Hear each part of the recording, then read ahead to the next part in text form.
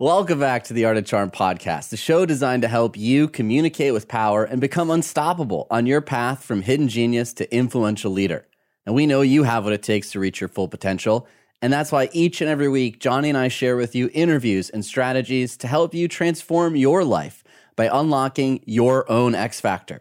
That's whether you're in sales, leadership, medicine, building client relationships, or even looking for love, we have what you need. You shouldn't have to settle for anything less than extraordinary. I'm AJ. And I'm Johnny. Did you know that you can get the entire Art of Charm podcast back catalog? That's right, 15 years of podcasts featuring expert guests and toolbox episodes when you subscribe to Stitcher Premium. We have the link in the show notes. Head on over to Stitcher and use code CHARM to get a free month of Stitcher Premium. That's right, all your favorite episodes ad-free at Stitcher.com. We are so pumped up for today's interview. Today, Peter Bregman joins us. Peter helps successful people become exceptional leaders and stellar human beings. He blends his deep expertise in business, leadership, and people to deliver quantifiable results, such as turnarounds, revenue and stock growth, executive team development, and even personal development. Peter's recognized as one of the #1 executive coaches in the world by leading global coaches. He's also the best-selling author and contributor of over 18 books. Today, we're talking about his latest book, You Can Change Other People, the 4 steps to help your colleagues, employees, and even family up their game, and it just came out. He's also the host of the Top 10 Business Podcast, the Bregman Leadership Podcast. Welcome to the show, Peter. Thanks, AJ. I'm very excited to be here. Now, we've all heard the truism that you can't change other people, you can only change yourself. Why do we believe this myth and struggle so much with changing others? You know, it's because we try to change people in the wrong ways. You know, people don't resist change. They resist being changed. You know, we all make changes in our lives. We change jobs, we get married, we have babies, we change careers, we build careers, we get education. We do all of this stuff. So I'm very willing to change. But if you try to change me, that reflects my loss of control. It reflects my loss of autonomy, and I'm going to push back. And so the way in which we try to change people often generates the kind of resistance that we end up complaining about when we say, you can't change other people, you can only change yourself. I have to completely agree with you there. And not only that, I see that in myself more than anything. And AJ and I have been working together for close to over 15 years now. And that is certainly how I am about things. I don't like extraneous pressures. And anytime I start to feel that, it angers me and it puts the brakes on anything that I'm doing. And I'm happy to change, and I love to be growth-minded and always looking for opportunities to grow. However, those outside forces certainly do number on me.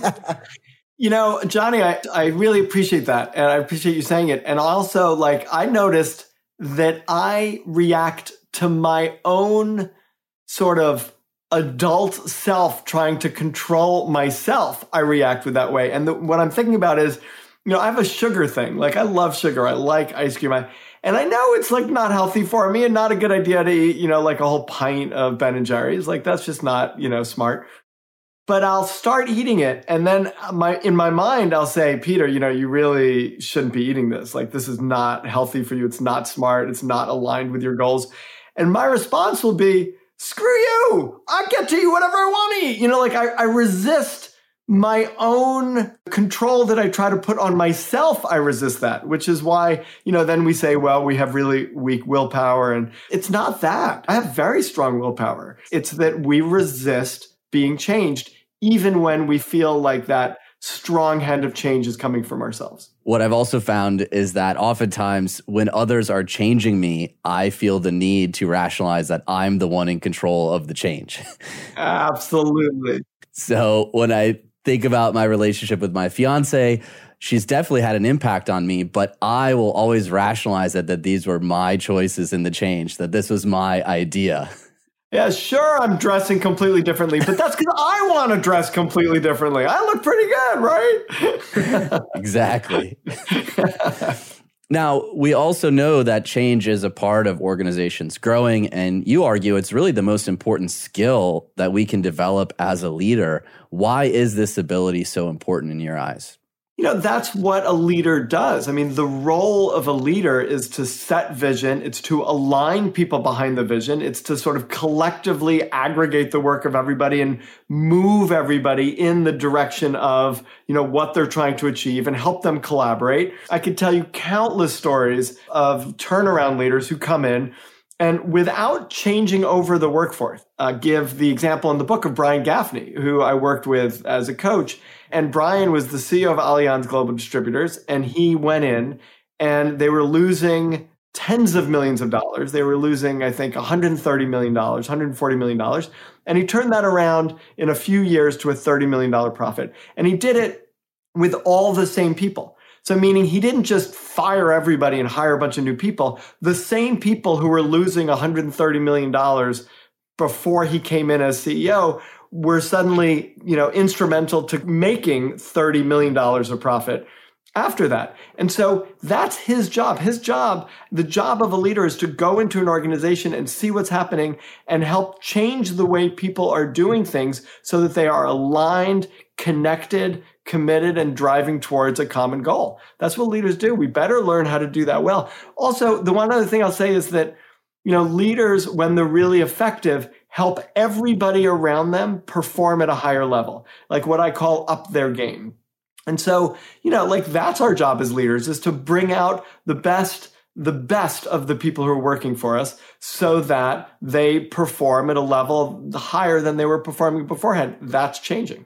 I think the easiest example for everyone to see with that is in sports. And a lot of times you'll have the same ragtag team that didn't put together a winning season last year, but maybe it's a new coach who came in who got them motivated and focused on the same vision. Or perhaps the coach who was there had figured out a way to get everybody on board with that vision. Yeah, 100%. And, you also see that with a player who comes on. And it's not that the player, him or herself, changes everything because they're so amazing. It's actually, you see, Tom Brady's an interesting example. I'm pretty sure he's not deflating all the balls, right? I think when he joins another team and suddenly that team's winning the Super Bowl, you might just say, wow, he's amazing. You could put a group of gorillas on the field with him and he would win. That's not it. But he's having an impact on the team, and the team is playing in a way that is much more effective as a team based on some things that he's doing. What do you think are the biggest misconceptions that we have around change? Obviously, in writing and researching this book, you have a model, but many of us, as we talked about, we're resistant to change. We even bought into this truism that you can't change others. So what are those misconceptions around change? So why don't I lay the foundation of what it takes to change, and then I'll share what I think is the biggest misconception. So I'm going to try to build some suspense here. Awesome. And the biggest misconception that I think, especially in corporate America, we get totally wrong, and we get wrong in our relationships.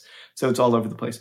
So what people need to change is 4 things: ownership, independent capability, emotional courage, and what I call, or Howie and I, my co-author, we call it future-proofing or resilience, right?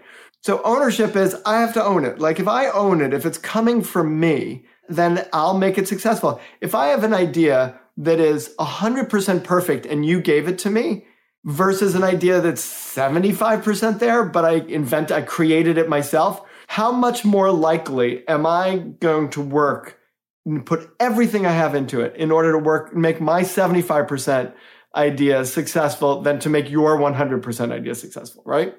Way more. If your 100% idea doesn't work, you had a stupid idea, right? If my 75% idea, works, wow, I'm brilliant. So that's, I'm going to work that time out. Independent capability means we've got to be able to follow through. We have to be able to execute. It's not just an idea, but it's executing. Emotional courage is the willingness to feel something, which is critical to follow through. Right. So the book I wrote before this one is called Leading with Emotional Courage. And that's the underlying idea behind that book. If you think of a difficult conversation you're not having, right? One that you need to have, but you're not having. consider why you're not having it. I bet you know everything you need to know to have it. I bet you're perfectly skilled enough to have it. And I bet you've had time and opportunity. And that's usually what we try to solve for when we're helping to execute. But that's not the stuff that gets in the way. What gets in the way is you're going to have to feel something. If you have that hard conversation, you might have to feel their anger, or you're hurting them, or shame, or that weird passive aggressive thing that happens when you give someone feedback and they go, thank you so much, I really appreciate that. And then they don't talk to you for 3 weeks. Like, you have to be willing to feel that stuff. And if you're willing to feel everything, if you're willing to feel the shame and the embarrassment and the anger and the past, if you're willing to feel everything, you can do anything. So emotional courage is a key piece of this. And then finally, future-proofing or resilience, which is if you get very, very good at solving certain kinds of problems and performing, what that buys you is more difficult problems and a higher need to perform afterwards.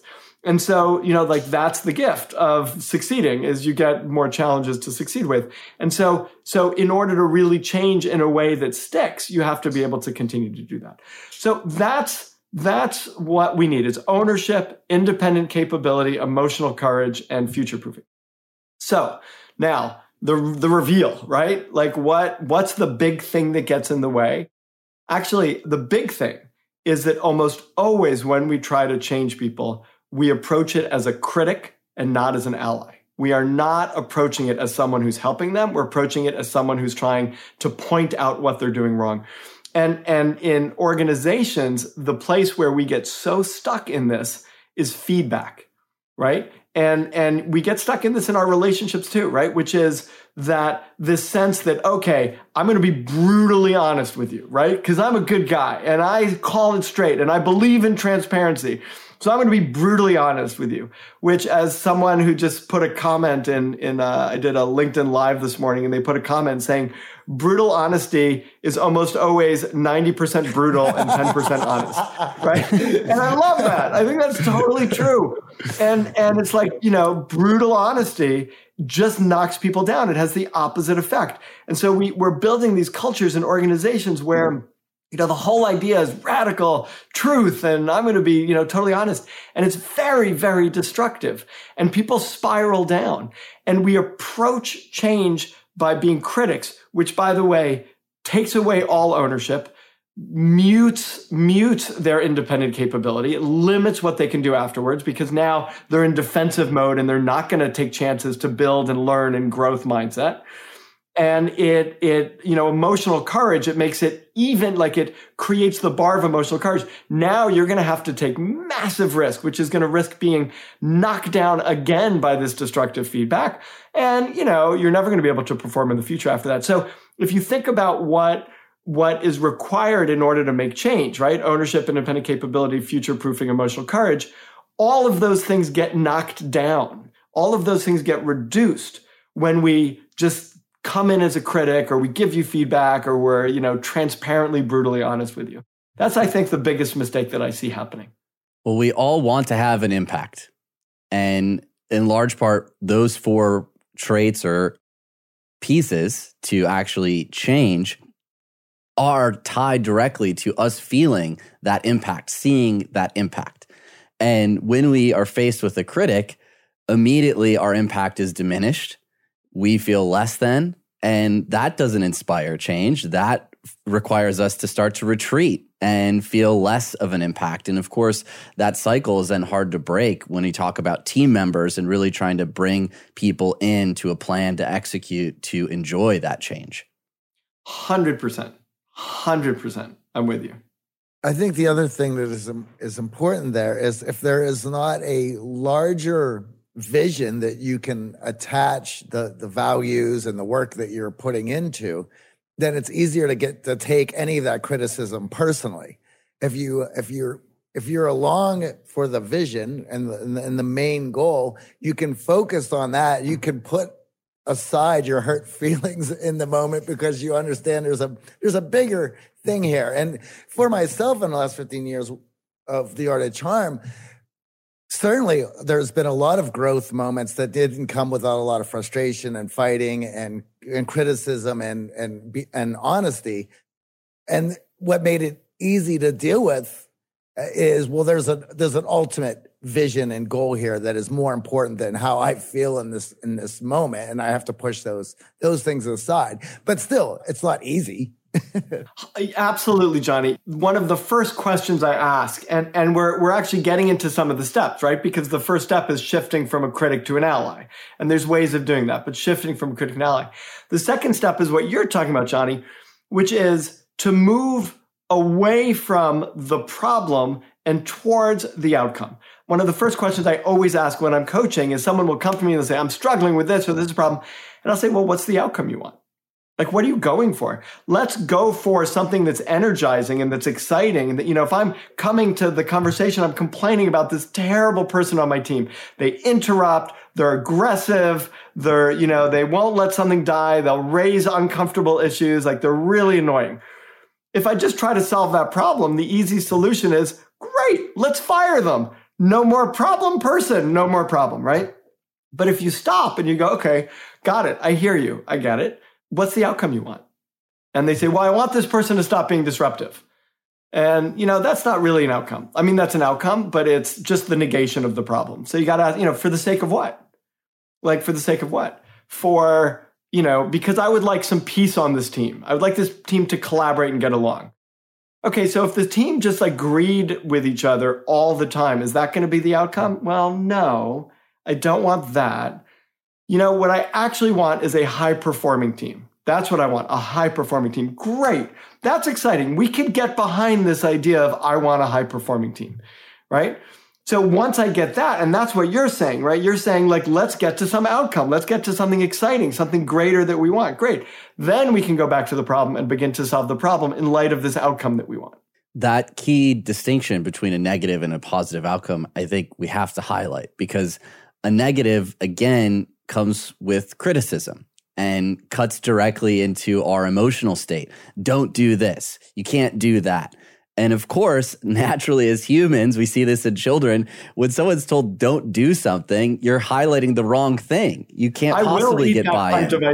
I will eat that pint of ice cream. Right. We're threatening their agency, their ability to make the choice that they want to make.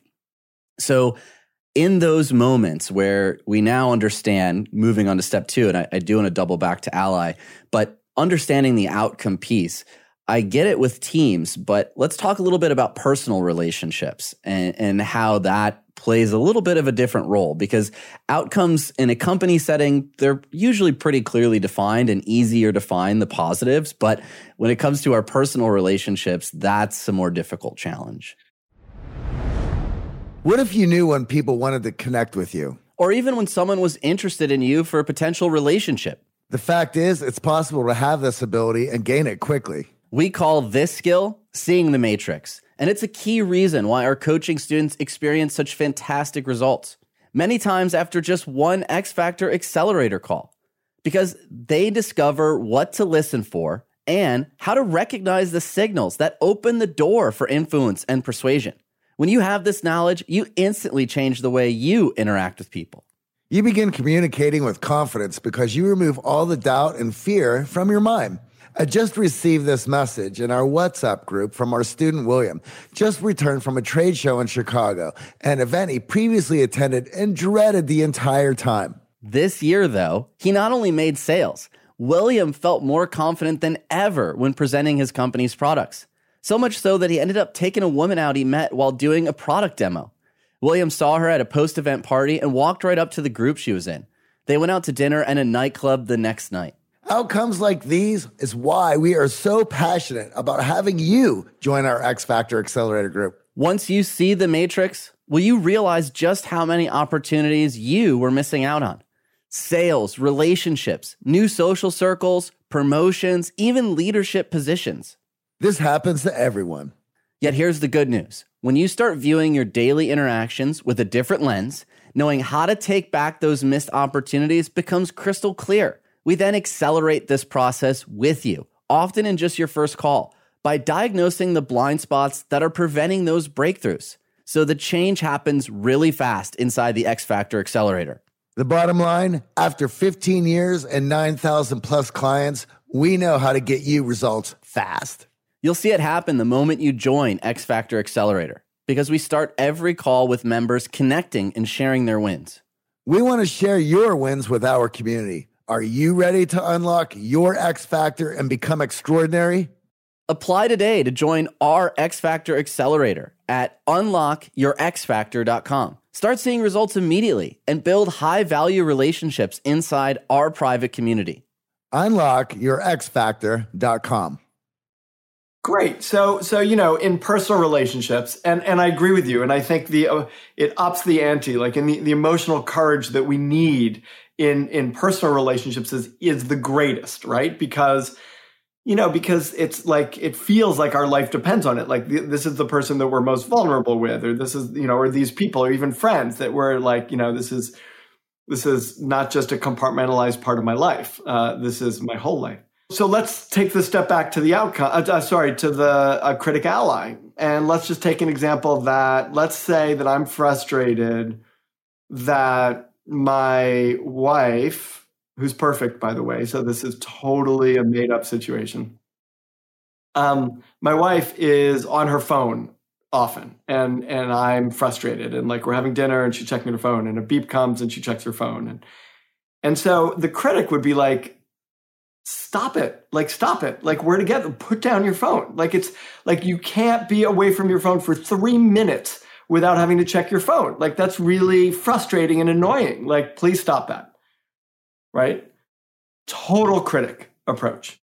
Right? So the first thing is to say, okay, so what is my positive intent? Like, what do I want to be able to connect with her. And yes, I could criticize, and that will make me feel better than her and make me feel right. And she's wrong, which makes me feel safe and is completely and totally ineffective.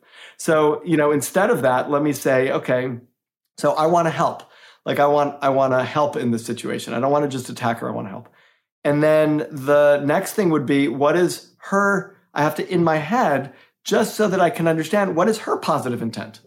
Why would, in her mind, why is she doing what she's doing? She's not doing what she's doing in order to be distant and disconnected. Like, there's some reason that she's doing it, right? So why is she doing? She's checking, she's in charge of we have 3 kids. I'm not checking the emails for the kids in that moment like she is, and also like she and I share this, but it's like, if I've got too many things going on, I have to close loops. I'm super uncomfortable with like open loops. And, if an email comes in, I want to get to it. So I can understand that. I don't need to be right about it. I just need to understand it so that I've softened my approach to her. And then the third step is what I call the permission formula, which is to empathize, to express confidence, and to ask permission. That's the most important part, to ask permission, right? And to be able to say, hey, I get how distracting, I do it all the time too. I get how distracting phone beeps can be, and et cetera. And I know that you're sort of tracking a bunch of things that are going on. I also know that you at other times are really able to put the phone down and to like really be present to our conversation. Are you willing to, can we talk about this? Like, are you willing to be in a conversation about this? Right? And if she says no, then I have to accept her no. Right? But I've done this a lot of times, and I've done this with my kids especially. And my kids will sometimes say no, I don't want to talk about it. Hey, you just ate an entire plate of chocolate chip cookies. There's a theme in our family, obviously. Hey, you just ate an entire plate of chocolate chip cookies. I know that, I could tell by the look on your face that you're feeling a little guilty and not feeling great about that. And I know that you've managed your eating differently in the past. Is this something you want to think about with me? Do you want, I have some thoughts. Do you want to talk about it? No, Dad, I'm good. All right. Okay. That's your call. I'm here if you ever want to. That afternoon, she came back to me and said, hey, I would like to talk to you about it right now, which, by the way, is great because it's her control. If I don't get permission from her, I'm controlling the situation. If I get permission from my wife, if I get permission from my daughter, now we're in a conversation. So that's step 1. Then step 2 is, what is the outcome? And this is where, to your point, it's easy to find positive outcomes in business. Is it as easy in personal relationships? I would say absolutely, if we approach it as an ally and not as a critic. So at the point in which I could approach it as an ally, I could say, what do you want, like, from this dinner? What do you want?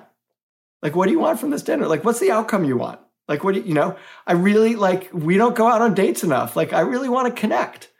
Great. I want to connect too. Now we're totally aligned on the outcome that we want. And then we could problem solve, right? Now we can go back to the problem and go, how is this, an opportunity? How is this problem of the phone ringing, or beeping every 3 minutes? How is that actually an opportunity to get closer? And now we're off and running. And we could talk more about that stuff also. But the idea is, with your personal relationships, you are far more aligned than you think, and you can be if you approach it. If you're willing to overstep your hurt, or at least not overstep, because you have to feel it, but recognize that behind your hurt, behind your anger, behind your frustration, the reason you're feeling those things is because you care, is because you have love, is because you're vulnerable in those places. And that's where that comes out. Frustration comes out of care. We're not frustrated about something we don't care about, right? We're not angry at someone that we, who's close to us in our relationship, who's blocking some kind of a connection with us if we don't love them. And it's just, we protect ourselves by going to anger and frustration and hurt. We protect ourselves because then we don't have to be vulnerable and going, wow, I really love you. And it's feeling vulnerable right now because you're not paying any attention to me. Like, that's a very different place to come from.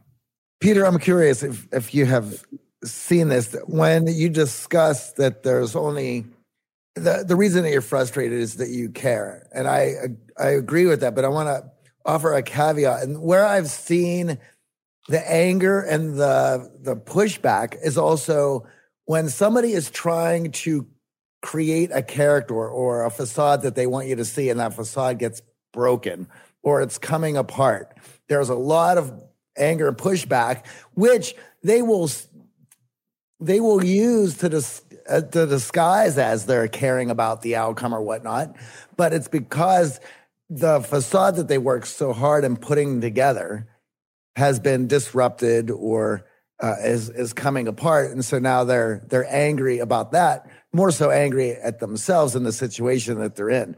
Have you experienced that, or is there anything that you could say to that? Yeah, I think that's I think you're articulating something that happens a lot. We have a self-image.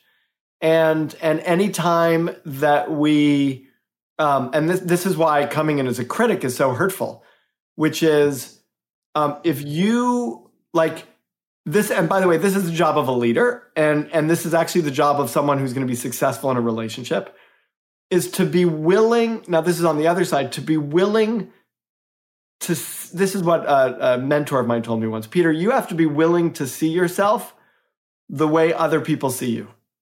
You cannot fight to have them see you the way you would like to be seen. You have to see how they see you.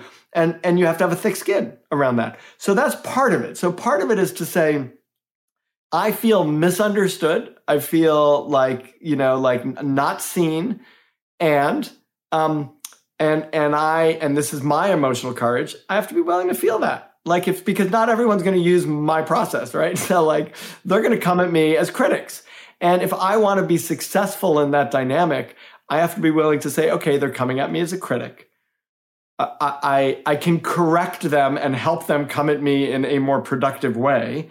I could tell them to read my book, but instead I'm just going to say okay, so what's the outcome we want here? I'm going to skip that step and go to the outcome where I know I could begin to create a collaboration. So that's on the other side of it.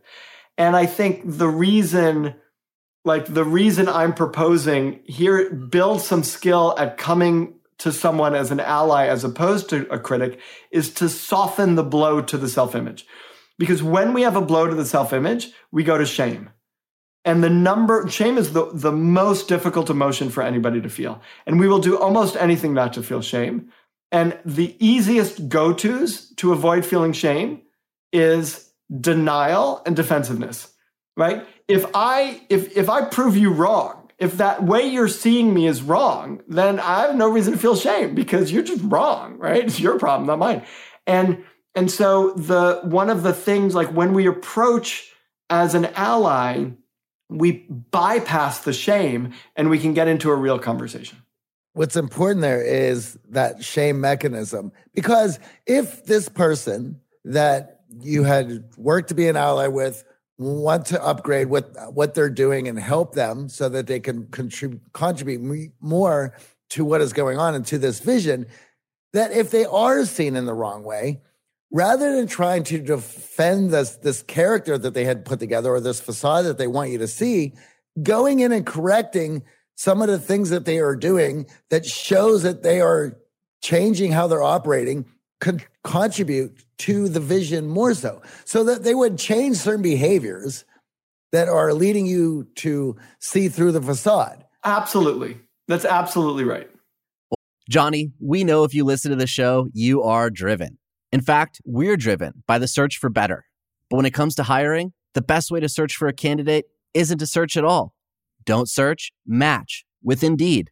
If you need to hire, you need Indeed. Indeed is your matching and hiring platform with over 350 million global monthly visitors, according to Indeed data, and a matching engine that helps you find quality candidates fast. Ditch the busy work. Use Indeed for scheduling, screening, and messaging so you can connect with candidates faster.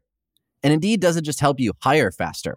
93% of employers agree Indeed delivers the highest quality matches compared to other job sites, according to a recent Indeed survey. We have hired a lot of team members over the last 17 years. Going through endless resumes, well, that's a time sink. But you know what else is a time sink? Interviewing endless people, because they're all going to give you the best face forward. That's why we love Indeed, leveraging over 140 million qualifications and preferences every single day. Indeed's matching engine is constantly learning from your preferences. So the more you use Indeed, the better it gets. Join more than 3.5 million businesses worldwide that use Indeed to hire great talent fast. And listeners of this show get a $75 sponsored job credit to get your jobs more visibility at Indeed.com/charm. Just go to Indeed.com/charm right now and support our show by saying you heard about Indeed on this podcast. Indeed.com/charm. Terms and conditions apply. Need to hire? You need Indeed. Over the last 17 years, we have launched our fair share of online courses, coaching programs, and finding the right platform has always been a challenge. They say if you do what you love, you never work a day in your life. But if you're an entrepreneur, you know the hard work that comes with it. That's why you need Kajabi. Kajabi makes it easy to run your entire online business from one platform so you can focus on what you love, creating. Kajabi is the ultimate all-in-one platform that helps creators and entrepreneurs build successful online businesses by unlocking predictable, recurring revenue. No matter your niche, Kajabi makes it easy to turn your skills, passions, and experiences into enriching online courses, exclusive membership sites, subscription podcasts, thriving communities, personalized coaching, and more. The best part? Kajabi doesn't cut into your revenue because everything is owned and controlled by you. So keep 100% of what you earn. And with Kajabi, you also get robust analytics, easy payment options, email marketing tools, and customizable website templates, all built in. You don't even need a huge audience to make sustainable income. There are thousands of creators on Kajabi making 6 and 7 figures with less than 50,000 followers. Right now, Kajabi is offering a free 30-day trial to start your business if you go to kajabi.com/charm. That's KAJABI.com/charm. Go to kajabi.com/charm and join the creators and entrepreneurs who have made over $7 billion. Well, I think another big challenge in this, and we can go back to your Allianz example, obviously that's a massive turnaround, and there's going to be a lot of issues causing emotional reactions in that leader. And part of being an ally is managing your own emotions and compartmentalizing that. And I think that's really where the rubber meets the road between a critic and an ally. And we've all been there where our emotions are getting the best of us. So what recommendations do you have when you're in those really high pressure situations? I mean, even the example with your wife, Maybe you had a difficult client who wasn't handling the coaching well and who was peppering you with emails, and that emotion is now carried over into this conversation with your wife. We could see how that has an impact. So do you have any exercises that our listeners can use to help manage those emotions to more effectively become that ally? Yeah, I think it's a great question. It's a deep question. And the answer is, there's a whole camp that says repress your feelings. I'm not part of that camp. There's a whole camp that says express everything that you're feeling. I'm not a part of that camp, right? Like, I think both of those are dysfunctional in their own particular ways. So I'm part of the camp that says feel everything. Be willing to feel everything. Recognize that you are bigger than any one emotion. So be willing to feel all of that energy. Become comfortable and experienced feeling lots of this kind of energy and this emotion, and in a way in which it doesn't overwhelm you, right? And then make choices. And then from that place, make choices. I could be furious at you, and I could feel all of that fury, and then breathe and say, okay, so what's needed now? Like, what will be helpful in this situation? Probably screaming at you wouldn't. But what would be helpful? Like what would be appropriate and useful and help us to move towards an outcome that I want? So that's not repressing the feeling. I'm not pretending. I'm not sitting there going, I'm not angry. No, I'm not angry at all, right? And we've all met those people. So no, I could be furious, but I don't have to get mad at you. I don't even have to tell you that I'm angry. What I have to do is do and say the things that will change the trajectory of the way that we're moving. And by the way, an exercise that could be helpful if it's hard in that moment is go into a room, and we could all do this now that we're, at home in Zoom. Go into the room and hit on your bed as hard as you can and scream and scream and scream as loud as you can. Put your face in a pillow and scream and move some of that energy that is building in your body that's a little hard to contain. It's physical energy in your body. I run a leadership intensive, this leadership program. And it's interesting. It was literally ranked the number one leadership program in the world by global gurus, over Harvard's program and Duke's program. And it's all about emotional courage.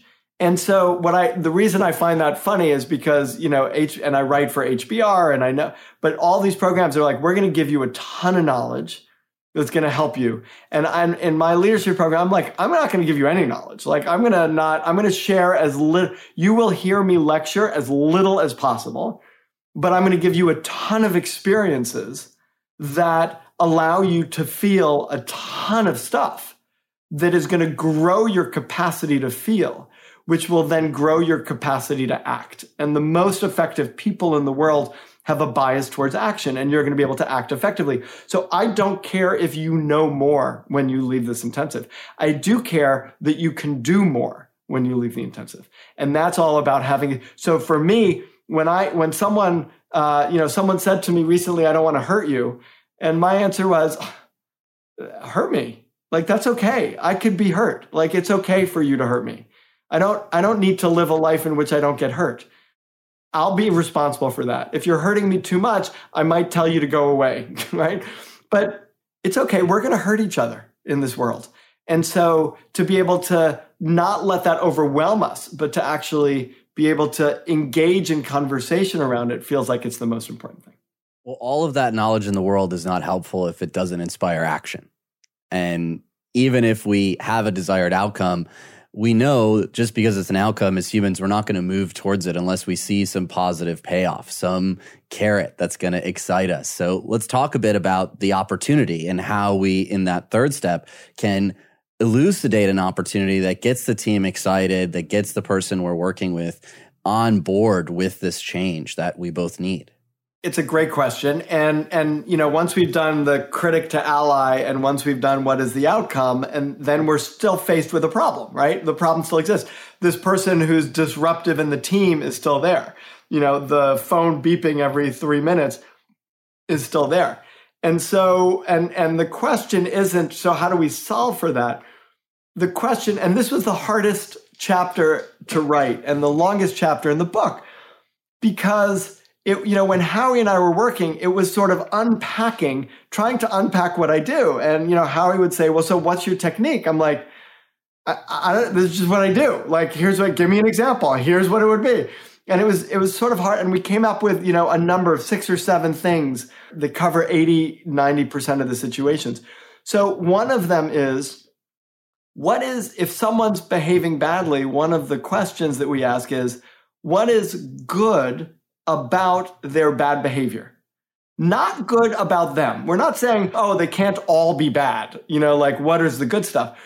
No, what we're saying is, you've got this outcome, right? You want a high performing team, and you've got this person who's disruptive and forcing us to talk about stuff we don't want to talk about. And I understand how that behavior is disruptive. How can that behavior be helpful to you in getting to a high performing team? Right. And that conversation becomes really interesting. And in the end, that conversation is, we're a bunch of lambs. Like we care so much about politeness and peace and this thing that we're frustrated with that will never contradict each other. And so we actually need someone. We need her boldness, and she could probably use some of our civility. And if we can combine her boldness with our civility, we will be an unbeatable team. Well, now we found an opportunity that's kind of exciting. I mean, I don't even know this person, and I'm kind of excited to work on that problem, which says, we could be an unbeatable team if we just, up each of our games, both in civility and boldness. We could be really effective. We have to have that conversation. Another common opportunity is, oftentimes there's a problem and I'm scared. I'm scared of having a conversation. I'm scared. And always, if there's an opportunity to do something I haven't done before, that's always an opportunity. There's another opportunity. Let's go back to the example of texting. The opportunity is to connect, is to feel connection. I'm sorry, that's the outcome. The outcome we're going for is feel connection. We both want that. And so there's a way in which perhaps that phone, first of all, putting away the phone is an opportunity to actively show commitment to the connection, right? Actively show commitment to the connection. You go yeah, I'm going to put it away. But there's another thing which actually could end up being kind of a funny thing. And I actually haven't tried this, but maybe we should do this, which is leave the phone there and actually turn it on. And then every time it beeps, let that be a reminder to go, are we really connected? Are we connecting? Are we really, is there something we could say? And they're like, it's almost, it almost becomes a joke, but it becomes a joke that actually deepens our connection. Now we've got this little private joke. Now we're going to be in a group of people and their phone's going to ring and we're going to look at each other, right? And we're going to use it as an example of connection. So it's about creatively finding where the problem isn't just a problem, but it's also an opportunity. And that problem, in a sense, becomes part of the solution, right? So it's not demonized, it's not vilified, there's not judgment tied to it. If it's a problem, it is elucidating for us that there is an opportunity behind it. So it's not something to run from, it's not something to blame, shame, or create these feelings of guilt. Now, this then leads to, of course, how in these situations where it's not clear cut, where the other person is getting defensive, no matter how much we've tried to be an ally, no matter how much we've showcased empathy, where they're just unwilling to see that as the opportunity. Yeah, and it's interesting, even in your question, we're not the one finding the opportunity, we're stoking them to find the opportunity. So the truth is, sometimes I will help them with well, how about this or how about that? But it's really, we're asking questions to say, given this new energizing thing, and by the time you've gotten to this energizing outcome and you've established credibility as an ally and you've, gotten to this energizing outcome, you've already changed the energy in the room. You've already, now, at this point, you're not fighting someone, you're kind of aligned with them and they see that and they believe it. So now you're sitting together. And you're saying, if we were like this beforehand, now we're like this, how can we look? How can we look together at this problem and find the opportunity to get to our outcome? What might it be? No idea. Let's just brainstorm. Like, no idea is bad. Like, let's, look through. Would it fall into one of the categories that, are listed in the book, or would we just invent something? Like, what could it be? How could it be an opportunity? Let's get creative. And let's come up with 4 or 5 different ideas. We don't have to hit on the right one right away. And when we get to that 4th stage, which is planning, we talk about a level 10 plan. And a level 10 plan is a plan that I am 1 out of 10 confident that I will follow through. Not that I'm a 10 confident that it'll work. I don't know if it's going to work, but I'm confident that I could follow through because we're scientists here. So we don't have to get this right. We could say, let's try it. By the way, every time, like, we have this idea that the phone's going to beep, and every time it beeps, like, hey, let's connect a little more. And after the 3rd time it beeps, I'm like, you know what? Not working. Like, let's try something else, because I'm just getting frustrated that this phone keeps interrupting my conversation. Or maybe it does work. I don't know, but we're going to just follow through on a couple of ideas, try something, and keep doing it. And it releases the pressure that we feel to, like, get it right and make it perfect and show up exactly the way we need to show up. So it's like, we reduce that pressure by experimenting, by, being willing to say, hey, let's throw out a couple of ideas and try some stuff. And maybe it works, maybe it doesn't. Well, I really like that idea of the brainstorming, because again, it's not you just coming with the outcome and the predefined opportunities that you as a leader see. You're, in a sense, getting the buy-in and the commitment from team members, those who have been harmed by the problem and those who might be causing the problem, so we can all get to a place of working together again instead of just highlighting that one person and their inadequacies. It's funny because I, for myself, I was on a bike ride and I thought, okay, I'm going to try to use this process on myself. Like, I don't, I'm the world's #1 executive coach, in the world, right? I was ranked that in the world. I'm going to try this on myself. I couldn't do it because we're caught in our own loops. So, like, what I need is an ally. I need somebody. They don't have to be an amazing coach. They can ask me questions. We could collaborate together. The greatest gift in the world is to have someone there who's saying, hey, let me help you with that. Like, the person who's our greatest enemy becomes our greatest gift if we're aligned. And they can say, hey, I'm happy to help you think this through. I care that you succeed. I'm happy to help you think this through.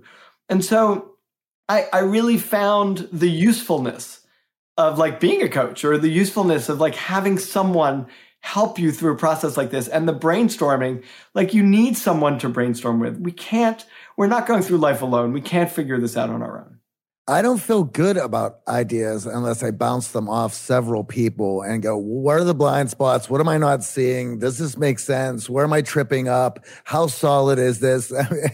There'll be times where I hit up AJ. I'm like, I just need to run this by you. This is what I'm thinking. What's going on here? And that needs to be off multiple people before I can feel good about it. Right.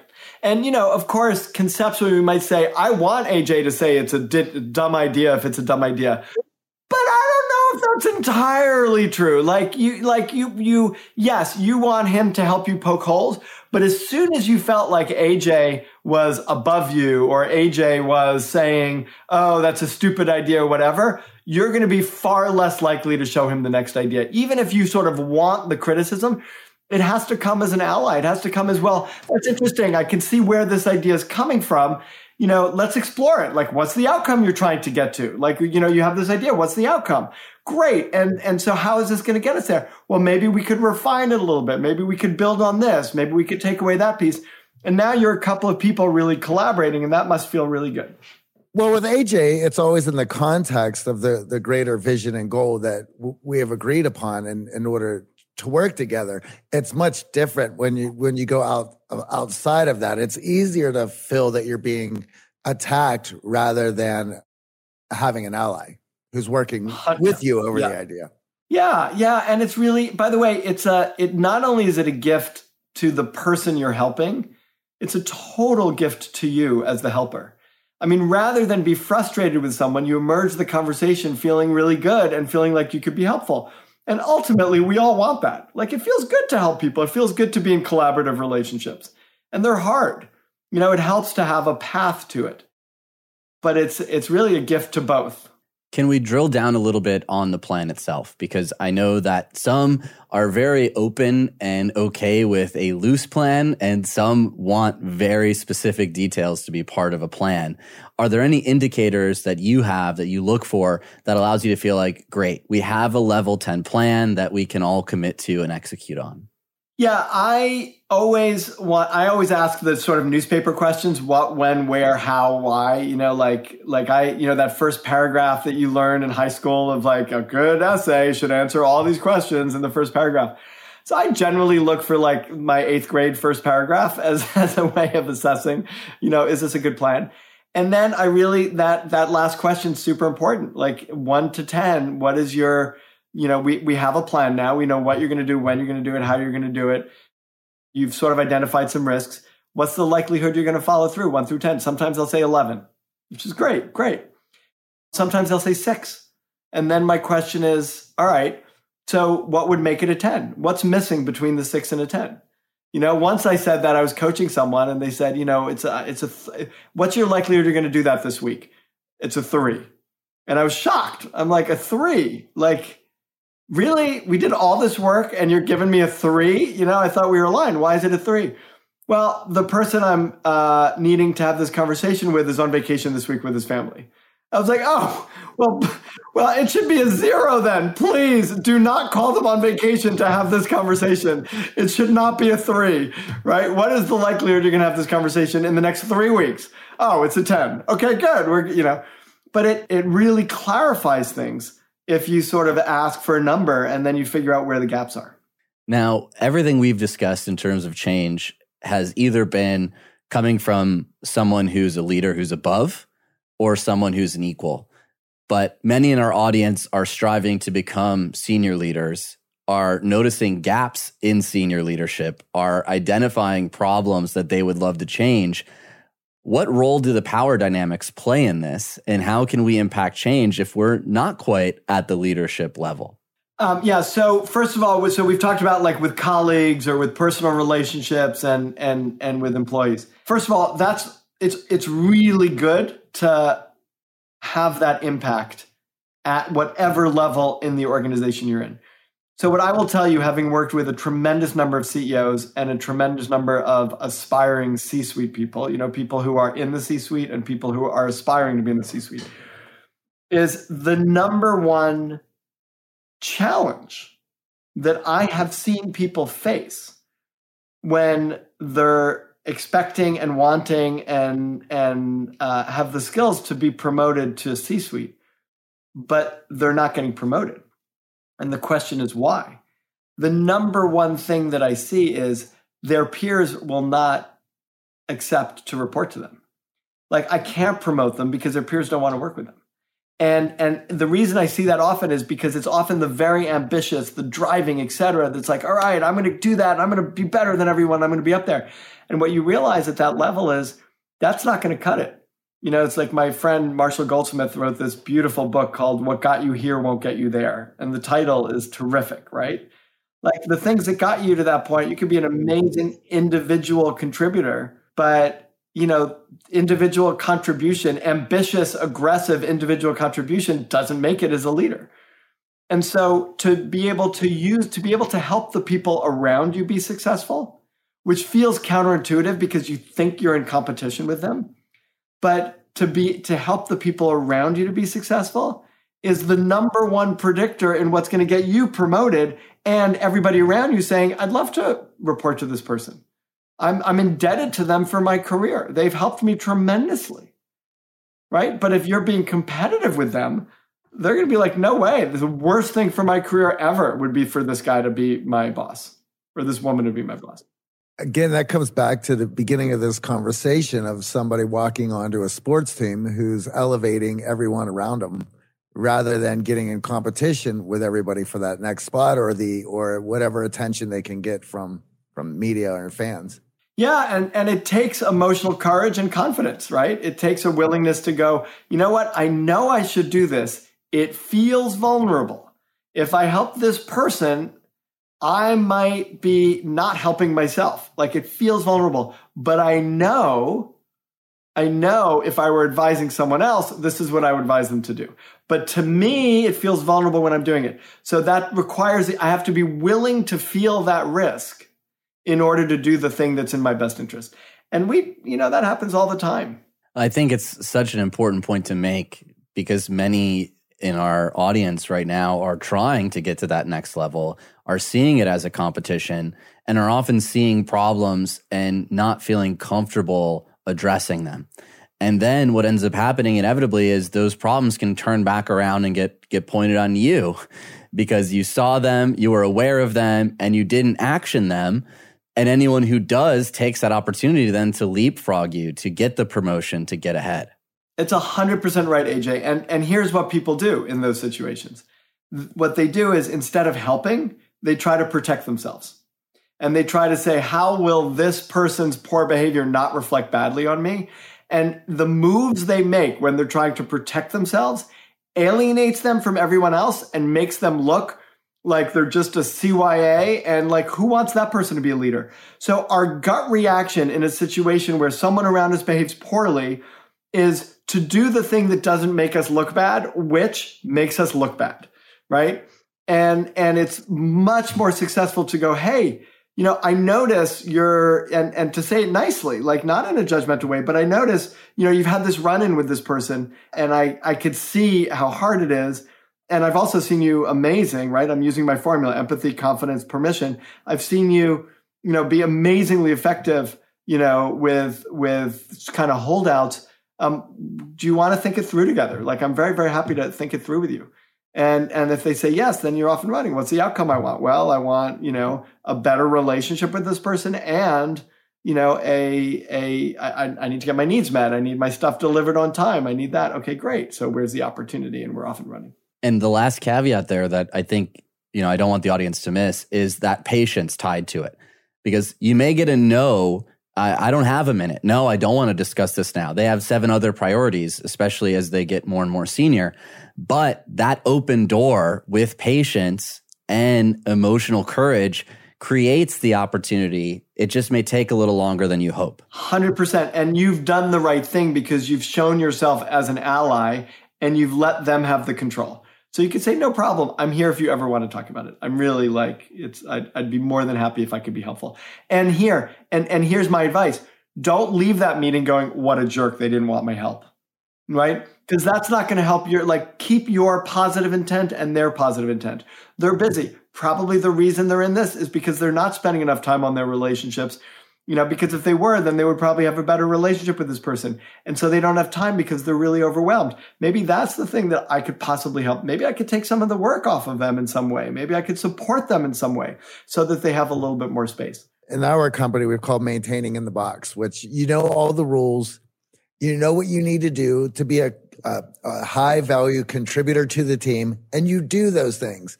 And no matter how you feel inside emotionally, you do not divert from what you know is right, and you allow it to play out.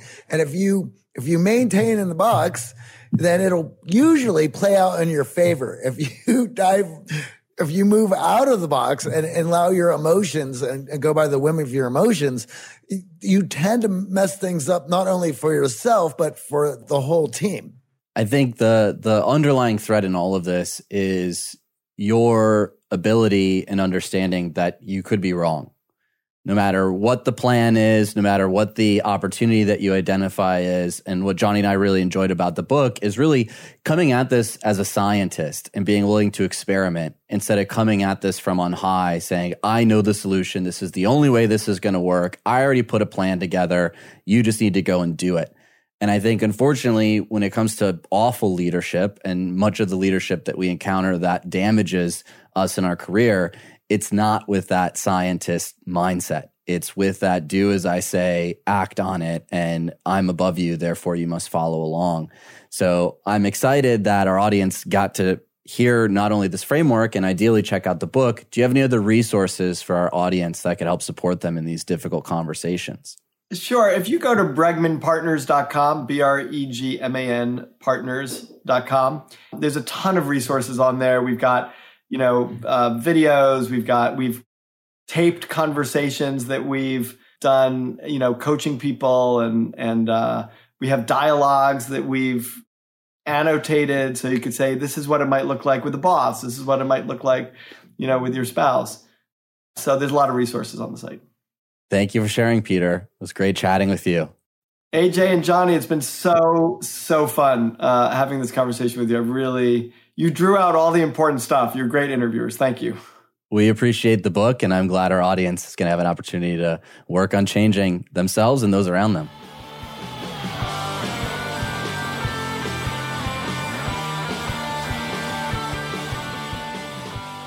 Johnny, that was such a fun episode with Peter, and this is a very important topic these days. We talk a lot about fostering change in ourselves, but let's be honest. There are a lot of people around us who need to up their game too. And I love that he laid out the alley-oop model for us to start having that impact today. A team is only good as its weakest link, and you want to be able to motivate and lift up everybody around you. And this book gives you a direct path in doing that. It was so great having Peter on. Can't wait to have him back. Now, we got a big shout out this week, Johnny. As we talked about a few weeks ago, we were in Las Vegas for a weekend boot camp. And of course, if you heard any of the news, there were some flight delays. There were a lot of hiccups at the airports. And in fact, one of our graduates of the boot camp, William, had quite the experience, right? Yes, William was stranded due to the cancellations and wouldn't have been able to leave to get home until the very next day.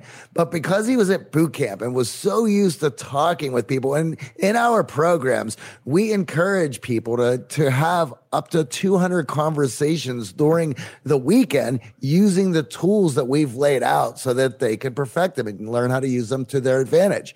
Well, William was still in that mood when he went to the airport. He began talking to the other travelers, found a couple other families who lived near him in San Diego. They had decided to rent an SUV, and with two families he didn't know, they drove back to San Diego and got home at a reasonable time. And it was due to William's newfound confidence and conversational Jedi mind tricks that he was able to open up new opportunities and doors he didn't even realize existed. And he wrote us to tell us that in the past, that crisis would have sent him into a tailspin. But instead, he now has the confidence to turn it into an opportunity. And that's the great part about everything that we teach in our boot camp and our X Factor Accelerator. If you'd love to learn more information about our upcoming boot camp schedule for 2022, text bootcamp to 917-720-4104. That's +1 917-720-4104 to get on the wait list for our upcoming boot camps next year. Before we go, could you do us a huge favor? Head on over to Apple Podcasts, rate and review the show. It helps amazing guests like Peter come join us on the show, and we love hearing from our fans. The Art of Charm podcast is produced by Michael Harold and Eric Montgomery. Until next week, I'm AJ. And I'm Johnny. Have a great one.